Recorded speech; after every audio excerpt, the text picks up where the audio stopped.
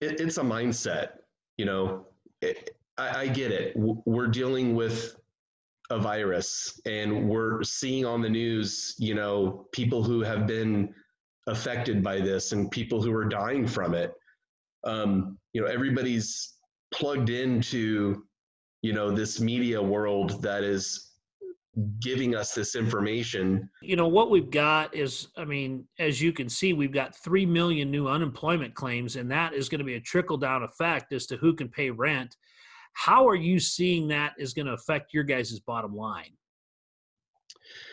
Yeah, the unemployment rate, uh, it's scary, right? When you hear the term 3 million people, but Shannon, how many people, what's the population in the United States? Do you know that number? Well, the last we heard from Brian Williams or Wilson or whatever Mhm. on NBC, that it was 327 million people in the U.S.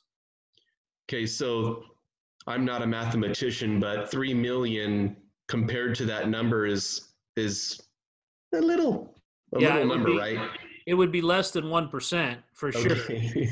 And I think our current unemployment before the virus was, was hovering between 3 and 4.